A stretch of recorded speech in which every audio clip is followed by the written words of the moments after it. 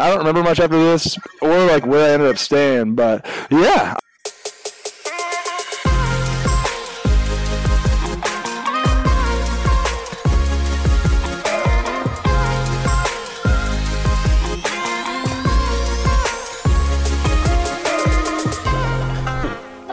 Welcome back to the Balls, Buckets, and Bowl podcast on a Halloween night. Joining us, coming fresh off his suspension, Eric Stairs. How are you, man? I'm doing great. Glad to be here as always. Stoked. Ryan Lim joining us again as always. Yeah, I just was in New York yesterday, and a taxi cab stole my phone and sent William Pell to the hospital, but we're currently thriving, so you know what? That's fine with me. That's probably good for Will anyways.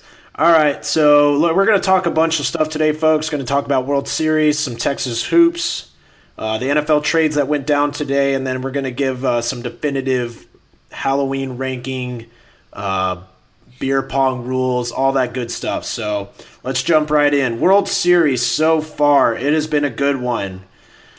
Guys, who is your MVP so far in this? I'm going to have to go with a kind of dark horse candidate.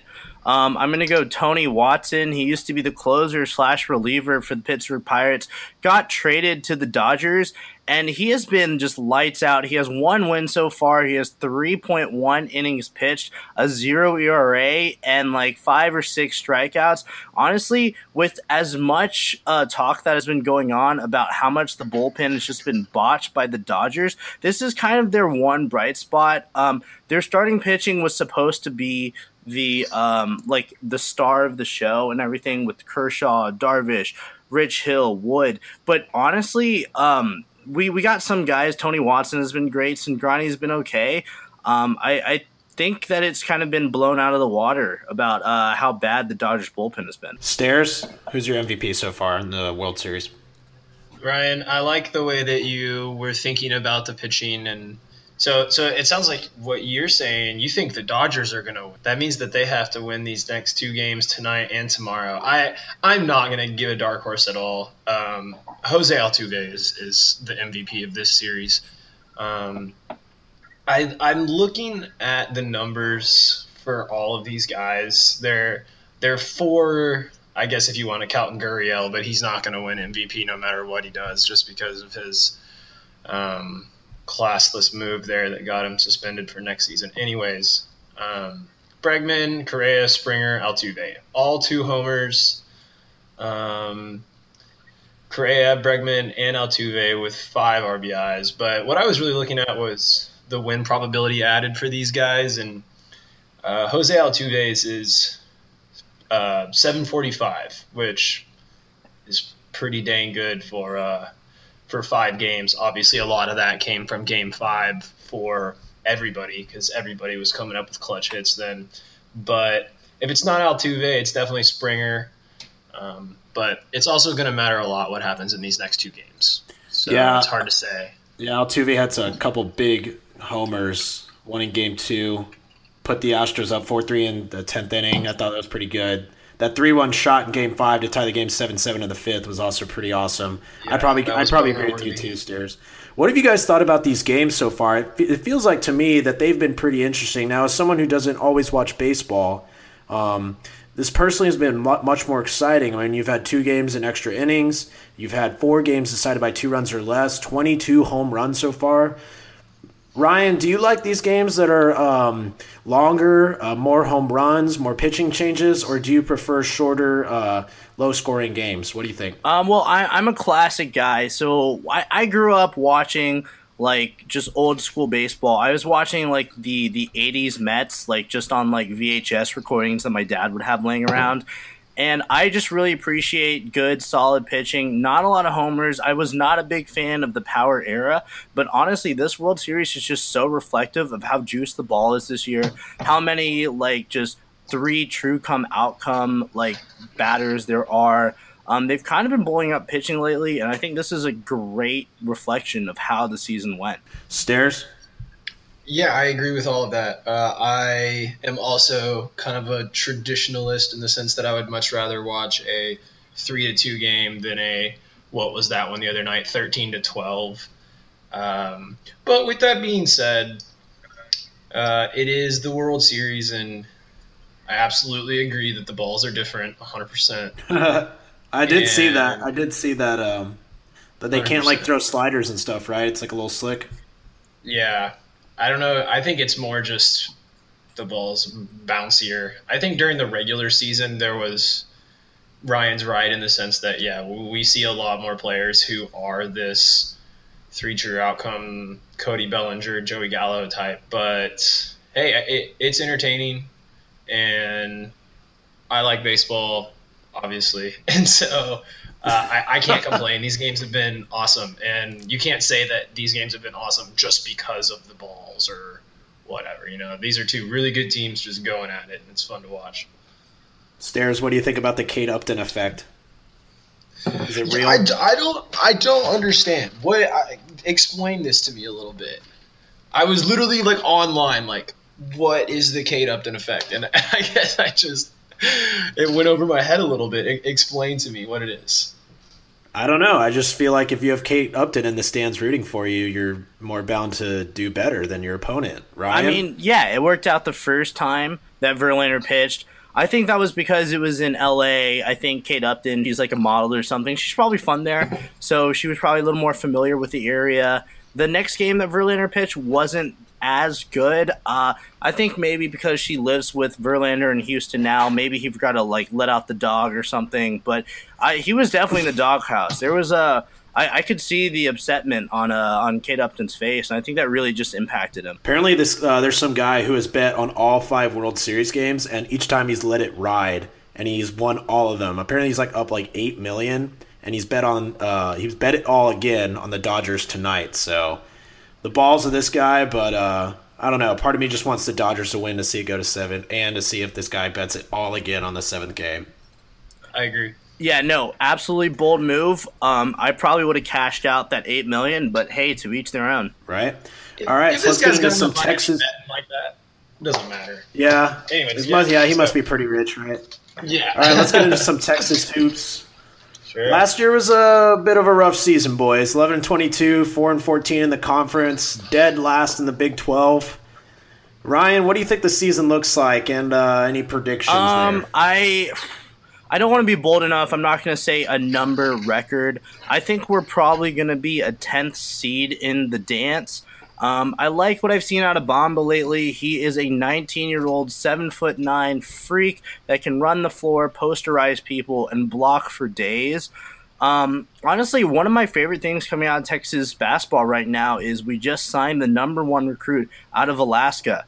I think his last name's like Kampa or something like that, but he wants to be the first Eskimo of Inuit born, or whatever you call him. Is Inuit or Eskimo? Whatever the PC term is. He wants to be the first one to ever make it into the NBA, and he looks Asian, and I'm like super on board for that because ever since Yao and Jeremy Lin, we haven't had a lot of respect. I mean, you don't respect Jeremy Lin and those dreadlocks that he's I liked rocking? his days with Charlotte whenever it was literally him, and he had to deal with then power forward center Spencer Hawes, and Spencer Hawes would do his hair every single game, and it would just be like the most ridiculous hairstyles ever. Stairs, what do you think about this season? One thing I have to say really quickly is Mo Bamba, his wingspan is 7'9". Oh my God. Nice. That'd be pretty cool if we had a guy that was 8 feet tall. So in terms of predictions, we're definitely in the tournament. I absolutely do not see how that wouldn't work out for us this year. And to be really, really honest, last year was obviously disappointing, but I'm not mad about it at all. Thank goodness we at least knocked Tech out of the Big 12 tournament, so we got a win there. That was cool. We got to see the development of Andrew Jones, who, bless up, thank goodness he stayed. That's going to make a huge difference for us. Yeah. Obviously, it's upsetting that Jarrett Allen left, but I expect Mo Bamba to come in and do everything that he did for us, play defense and rebound well and score on the interior. Yeah, the good thing about Texas. Yeah, the good thing about Texas is they're returning 3 starters. They got Curran Roach, Andrew Jones, Eric Davis. I like what you're Yeah. saying, though, Stairs. I think Andrew Jones is going to have a big role. Averaged over 11 points last year, almost 4 rebounds and 3.5 assists per game. But yeah, Bamba, wasn't he like the 4th in the nation 5-star Sixth, I recruit? think. I mean, that's like either way, that's definitely a good grab. I saw online that like if anybody asks like what he like if he plays for UT, he says he's like a volleyball or golf player. Love it. No, I didn't see that. But I did want to talk actually about Kerwin Roach and Eric Davis if we have the time. Oh, go for it. Yeah, so those guys both sucked last year. They sucked. Both of their numbers fell. Let's look. Kerwin Roach field goal percentage down from 45 to 39. Eric Davis down from 37 to 32% from the field. That is horrible. So I'm really hoping that both of those guys can settle more into kind of support roles and let Andrew Jones and Ryan Coleman and Mo Bamba kind of dominate the scoring, and they can focus on not necessarily having to run the offense, which I think that both of those guys put a lot of pressure on themselves last year to be heavy contributors after both being really solid their freshman year. So I think those guys are definitely keys to the season. Well, you're off to a good start when Roach is like dunking over his mom, right? Yeah. I like that his mom said that he's going to be grounded if she messes up his hair on live television. I would ground my kid too. I don't care if he's in college. You mess with my hair. Yeah. I'm gonna ground you. Do you guys like Shaka? You think he's a good fit? After seeing him after a couple of years. Yeah, no, Right. I think it's good. Wasn't Shaka there whenever VCU was like 4 in the tourney that year? Like, honestly, I think he's a really good presence to bring in, and I really like what Sarah says. I think that we should get Roach and kind of the other 3-4 year guys that are going to stick it out. They should be more in support roles. I was a big fan of what we did with Javon Felix, who I still have his phone number and I do text sometimes, but I'm pretty sure he's working at like an enterprise car rental right now instead of being in the NBA. So, I mean, no, but like, we're a big school. You could probably pull that at some like D2 or like really low end school, but not at Texas, man. Like you got to let your stars thrive and those support players be support players. All right. Any other takes on Texas basketball before we turn it over to the pigskin? I had 2 more things really quick. Go for it. Free throws. This team has to make their dang free throws. We were last in the Big 12 last year, 65% from the line. Joey, you can shoot 65% from the line. I don't know about 65. What I can say is I can definitely hit glass 65% of the time, but I agree. They got to make their, especially in college basketball, when you have 1-and-1, making free throws is so important. Last thing is, you're gonna love Dylan Osetkowski by the end of this year. He spent 2 years at Tulane, transferred over to Texas last year, so he had to miss the whole season last year. But obviously, he got to practice and learn the system, in that controlled environment. And I really, really expect him to be a hugely important player on this team. He's a big dude. I'm not sure exactly how tall he is, but he's probably going to be a 4, and he can shoot the ball. So expect him to be a big part of the offense and defense. All right, let's get into the NFL. Today was the trade deadline, and man, was it pretty exciting leading up to it. First one, let's talk about Kelvin Benjamin to the Bills for 2018 third and 2018 7th round draft picks. Personally, I'm not sure what the Bills are doing. I thought they were going to tank. Earlier this season, they sent Sammy Watkins to the Rams. Reports, they didn't really want to give Tyrod the long-term deal, so everyone thought that he was gone and that they would probably try to deal Shady too. Maybe this is because they're sitting at 5-2, just a halfback game at New England, and they're thinking, okay, they have no one at wide receiver. I mean, LaShawn McCoy was becoming their best receiver. They were having to play Zay Jones, Andre Holmes, who they couldn't get it open at all. And I could see that maybe they're like, okay, we need a wide receiver talent, and they made a move, but I don't know. Just interesting. Interesting that the Panthers gave him up as well.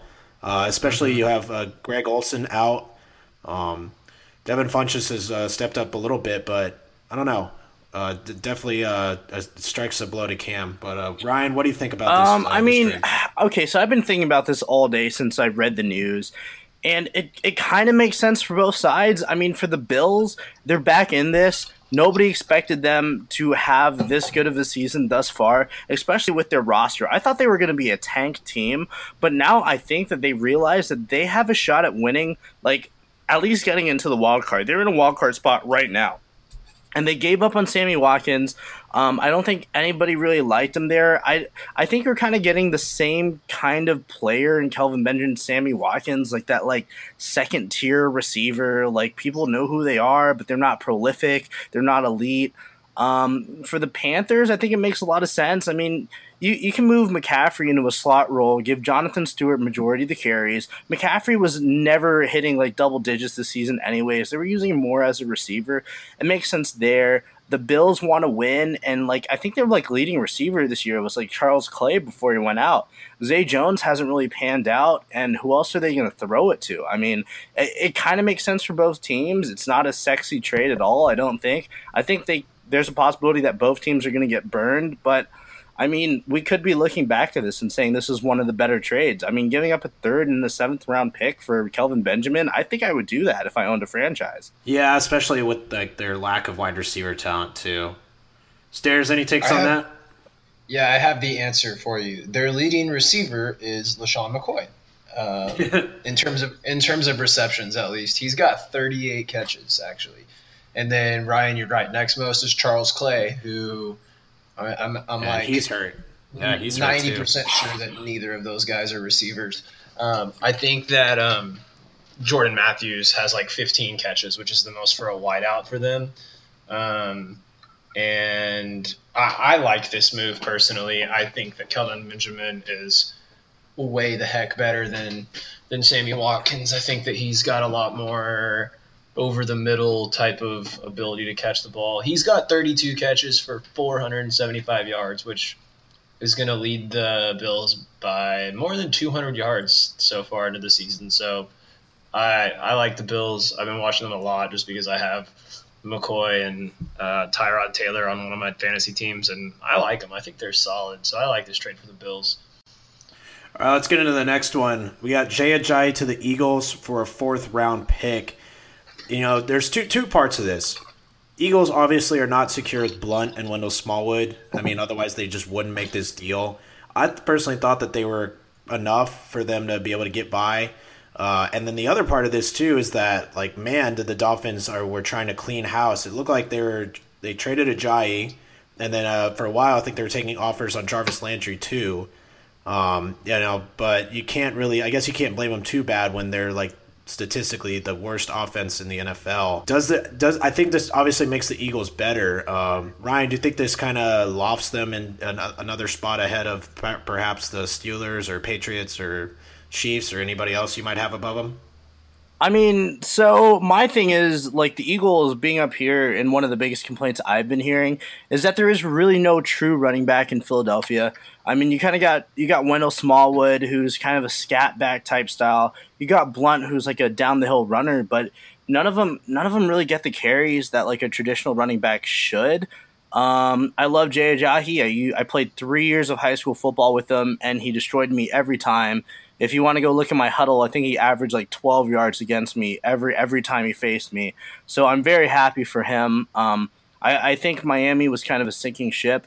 I'm pretty surprised that they're sitting at like 4-2 because they missed the first week against the Bucks. Yeah, 4-3. So they've only 4-2. I think they're kind of bailing on that ship. I'm happy that he got moved to a team that is going to have some success. I mean, last year he was a Pro Bowler with 1,200 yards, and that's just something that you can't overlook. I think his career would have died in Miami, and I'm really happy for him, like personally as a friend. Stairs, what do you think about this trade? Sure, whatever. I don't think that Jay Ajayi's that good. Let's look at it here. So, first off, yeah, Miami is so much they're a enthusiasm. dumpster fire. They're a dumpster fire. And looks like their run blocking over there in Miami is ranked 31st out of 30, how many? 32 teams, I believe. And Philadelphia is only 21st. These ranks are from Football Outsiders, by the way. I didn't calculate them myself. And Ajayi's he's the 6th worst yards per carry of any back with 50 plus touches. So to tell you the truth, I don't know if it's going to get much better in terms of his actual play, but he's definitely going to look better, especially to fantasy owners, because the Eagles are awesome and they have the ball a lot and they score a lot. So he's just going to be in scoring positions. I guess in terms of touchdowns, you got to worry about the fact that he does not bust long runs, and LeGarrette Blount's going to get the ball within the 5-yard line for the Eagles. So I still think this trade makes the Eagles better, and I definitely think that the Dolphins should have gotten more for him. What'd they get? A 2nd rounder or a 4th rounder? 4th rounder. 4th round. Okay. Yeah, that sucks. I mean, I would take Ajayi over Blount, and I think it does make him better. I think it was different. But I think it was a little bit unnecessary for them to make that move. But I mean, my big thing is the Dolphins drafted Ajayi in the 4th round, so I mean they basically just kind of punted on him. You know? Yeah. All right, let's get into the next one. This is probably the big one that is I think like this is the one that got everybody to speculate about what's going on with the Patriots, and they send Jimmy Garoppolo to the 49ers for a 2nd-round pick. Obviously they must be they're either confident in the health and longevity of Tom Brady, or they felt like they weren't going to get anything out of Jimmy Garoppolo, and they probably knew more than what most teams had seen from him on the field. Ryan, what is your take on what's going on in Foxborough? I think this makes a lot more sense for the 49ers. They weren't going anywhere with CJ. They obviously cut Brian Hoyer. So, it makes a lot of sense for them. Like, why not take the shot? They're rebuilding anyways. If they can catch lightning in a bottle, that makes sense for them. For the Patriots, not really. I mean, Tom Brady, he is an Iron Man, and he's probably going to destroy my favorite team, the Jets, for a very long time. But at the same time, there is no safety behind him. He is getting up there in age, and if he goes down, the Patriots are sunk, which is bad because this is a perennial championship team. Like, they are one of the very few teams in the NFL that I can say that have a shot at the Super Bowl automatically. They have the AFC Championship, like, if they want it. I don't really understand it from their perspective. My biggest takeaway is that it gives the Jets a solid future. Because like once Brady retires, if they don't have a suitable backup behind him whenever he decides to do that, then it's an open division for the first time since I've been alive. Yeah. I don't know. I feel like if they thought Brady was going to make it a while, they've been grooming this guy for a long time, but like how many more years do you possibly give Brady? 2, 3 max? My big thing about that is the Patriots are so finicky. They literally gave up on Mallet and replaced him with Garoppolo. So, I think they think that they can just replace this guy with any schmo off the street. I've seen some bigger conspiracy theories like, oh, Belichick's over with. He's just trying to send away picks now and ride out his days with Brady and then retire. But I don't know. I don't believe that. Stairs, any takes? I don't understand it from the Patriots standpoint. I love it for the 49ers. This guy is clearly better than CJ Beathard. I just wanted to say it like that. 'Cause but I like Garoppolo. He's let us. To the point that Ryan made about being able to replace your backups. Let's not forget that they were 4-0 last year with Jacoby Brissett, who looks totally lost in Indianapolis right now. And granted, that's a dumpster fire of its own over there. The Patriots are well coached. Their front office knows what they're doing. So it's hard for me to say, oh, that was stupid by the Patriots.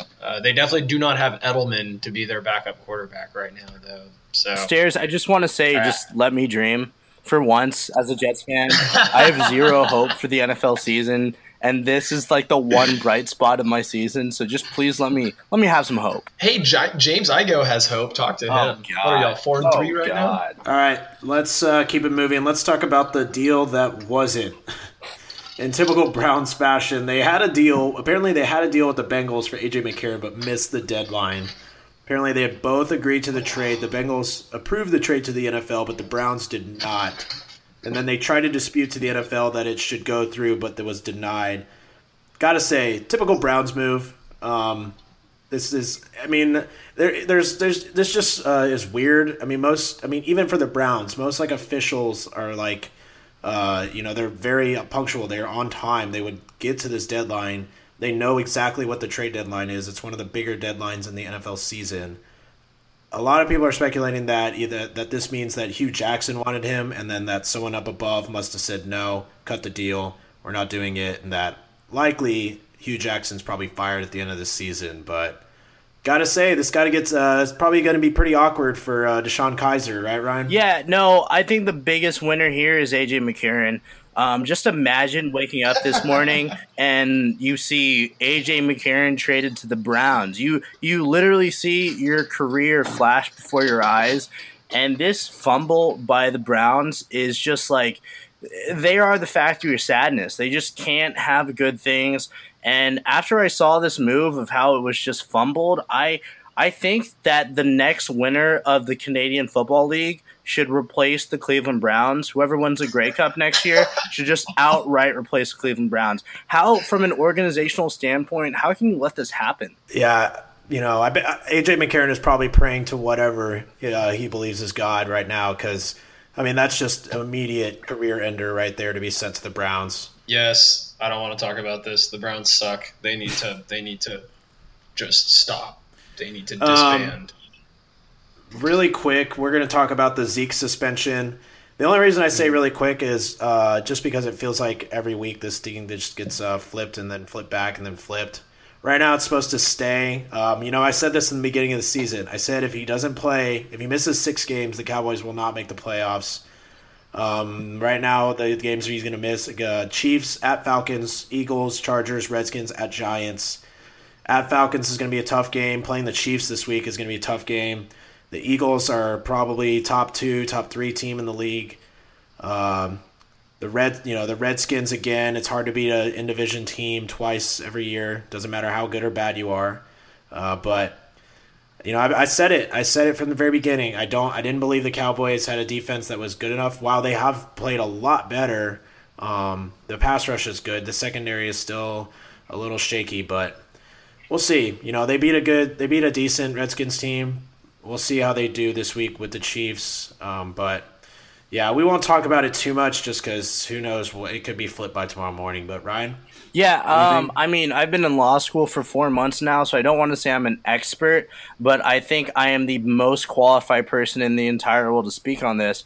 And I will say that he's going through federal court right now, and the appeals process is made to give the person who's appealing time to do so. So if he really wanted to, and I bet the Cowboys have a better lawyer than I will ever be in my life, and they have somebody on the ground that will extend this at least until next season, you can't appeal that quickly and a court deny you just because the system is supposed to give time to the average person, and they can't make exceptions just because you're famous. All right, Stairs, are you ready for your moment? As resident, okay, so Stairs is otherwise known to the people who do not know as beer pong rules douche. This guy will intentionally cockblock himself out of potential female encounters strictly to adhere to the strict rules that he will set forth now. Stairs, take it away, buddy. Okay, well, first of all, I have to say that I'd be nothing without my my beer pong confidants in Ben Warren and Drew Clark and Siva. So all these rules that we created were they were created because we needed them, and because we played so much at some point in time that we just needed more structure so we wouldn't argue. That's great. Get to the rules. Okay, fine, Hope. Okay, so the single most important rule in my mind is you got to make all 10 cups to beat somebody. I am so sick of people thinking that that Death Cup is cool. Just whenever you make the cup and they forget to pull it, just tell them. That is extremely important and close to my heart. Redemption, I'm sorry if I beat you 10 cups to 0. There's absolutely no reason that it should be easy for you to stay alive. You got to make all the cups, right? Come on. And then finally, my make 10 cups point is you have to mean to bounce it for your bounce or for your if it like bounces off the top of a couple cups. That's not 2. Shut up. You made 1 cup. Pull 1. Yeah, that's easy. No lightning, none of that bullshit. Yeah, it's lightning or electricity, I think is what the freshmen call it. In terms of rules, to continue, house rules are very important. That is a strict policy, and I'm not saying your house. Like if I'm at your house, we're still playing by my rules. So Stairs' house's rules. No, how it's capitalized. House rules. Then just say federal rules, federal mandated Stairs rules. Sure. Yeah, 6 cups for the re-rack. No, none of that 7 honeycomb type of BS. I think that it's always appropriate to give somebody gentlemen's as well with 2 and 1 cup because it just makes it faster. Like, I get that I was just harping on making all of the cups, but a lot of the time there's people like waiting on you. So I might as well just re-rack it for them, even if they have 2 re-racks. What else? What other important burning questions are there about beer pong? Well, I definitely agree with all of that you said before. I think the point of these rules is to play the most effective game of beer pong, the one that shows how good you are at simply making the ball in the cup in the most timely manner possible, right? And so that's what all these rules should be about. With that said, none of this bullshit lightning stuff. You didn't try it. That wasn't skill at all. Bouncing takes skill if you mean to do it. Bouncing definitely takes skill. But, yeah, that's why you get 2 cups. What else? What's the go-to re-rack, Stairs? Oh, yes, good point. I meant to talk about this at all. Okay, so for all of you youngsters out there, I'm sure you guys are playing water pong, but please cut it with the 3-2-1. It sucks. Use the 3-3 offset. You might call it a highway or like a super zipper. I guess zipper is typically like a 3-2, but use the vertical lanes. It promotes good form. It will help you get better, and it's easier to make. Cut it with the 3-2-1. That shit sucks. Sorry. That's the main thing. So Derek would be pissed if I didn't call it winner's re-rack. So that's obviously what it's called. So yeah, vertical lanes. Derek doesn't even remember where he was. We don't need to worry about him. Okay, so if you have any beer pong questions, Ben, Siva, Drew, and I are actually in the process of publishing a beer pong rules book that starts you from the very building blocks to the most complex of rules. Oh, I can't wait to see that be a bestseller. I hope you better create your own Amazon subtopic for that. Ryan, any input or comments on these? Fresh from your potty break, any input on these? Yeah. I will say that for all listeners out there, I will default to Stairs. As everybody knows, have we ever talked about this? But we were all in the same fraternity. That's how we kind of got this going. But anyways, the most mad I've ever seen Stairs at me is as our first night as pledges, me and my pledge brother Jesus actually beat Stairs in a BP match, and I literally thought I was going to get punched in the face. It happens. Hey, I'm working on it. I'm working on that. I just don't lose anymore. That's my solution. I will say many, many times have I seen Stairs fail to court said girl because of beer pong rules. All right, that's enough of that bullshit. Let's get into our top. It's Halloween. Let's each give our top 3 Halloween official rankings. We're gonna get into some ranking stuff. First one, Halloween. Ryan, give me your top 3. Oh God, you already know I'm really bad at lists. So my favorite, I'm gonna have to go 100 grand bar. I don't even know if do they still make that? At 3 or 1? What do you think? At number 1. Are we going reversed order? All right, at number 1, you got the 100 grand bar. Go ahead. Yeah, at number 2, sour gummy worms. Love them. I love everything gummy, and the sour just really puts me over the top. And then I'm gonna go 3. The left side of a Twix bar. It is superior to the right side of a Twix bar. I don't care what you say. It is better by far. Stairs, top 3. Ooh, that's tough. Okay, so I don't buy into the nougat, caramel stuff.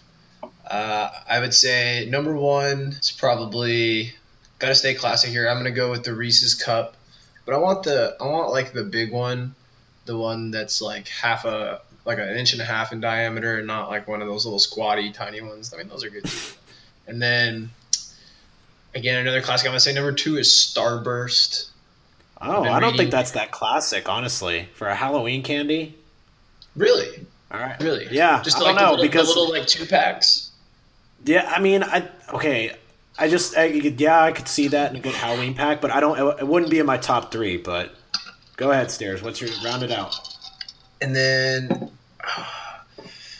probably number 3 would be sour warheads. Those things were just fun. They're so sour. And is that because you look like the guy in the package? Hey, you're giving me too much credit. But I like sour. I like fruity stuff. That's typically where I tend to lean. That's why I was okay with losing those girls over beer pong rules. But so yeah, I'm gonna get a little bit off the beaten path. Joey, what are yours? All right. First of all, 100 grand bar, trash. Sour warheads, trash. The people know what's up, and we're gonna start from the bottom here. Number 3, Butterfinger, classic one. Oh, nice. Great crunch, lots of chocolate, very delicious. Number 2, we're gonna go with the Twix here. Good caramel tasting. Another chocolate, right or left. To each his own. Whatever you're feeling. Either one is good. Both provide a lot of flavor. Number 1. Absolutely has to be, without a doubt, Reese's Peanut Butter Cups. Go to Rich Neighborhood, get the king size. Highly recommend that. And that is the top 3 undisputed Halloween candy rankings. So we just had 2 out of 3 people say that Reese's Cups were number 1, right? Yep. Okay. Undisputed. Well, can Ryan I had interject like 3, I real think, quick? or 2, but yeah.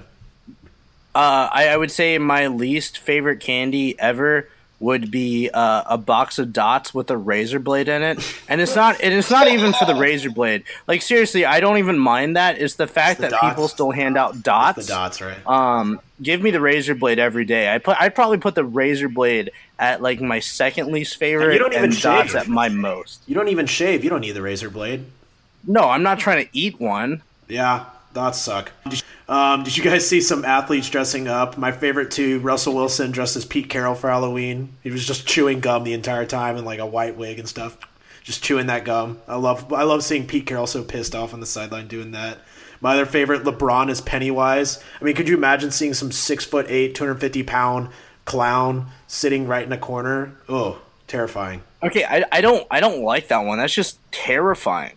Like, In multiple go ways. back to your. Can you imagine Pennywise, a 6'8" Pennywise in a Kia Optima that he totally drives because that's what the ads say. Oh, he But, definitely- that he would took scare that. the shit out of me. He definitely took that to the party. All right, Stairs, before we get out of here, we got to get your top 5 domestics. You have not given it on the pod, and Lord knows you love your beer, so go ahead, buddy. So I was talking to Paul Weatherby about this week, actually, and I really think it depends on if you're drinking it out of a can or out of a bottle. Because if it's coming out of the bottle, 100% of the time, I'm going Miller Lite. That's my number 1, followed by Coors, and then I'll give Bud Light number 3. and then number 2 would be Coors Light. Sorry, and then I guess I'll give number 4 Budweiser, and then number 5 Coors, because I like the little squatty ass bottles. I think they're fun.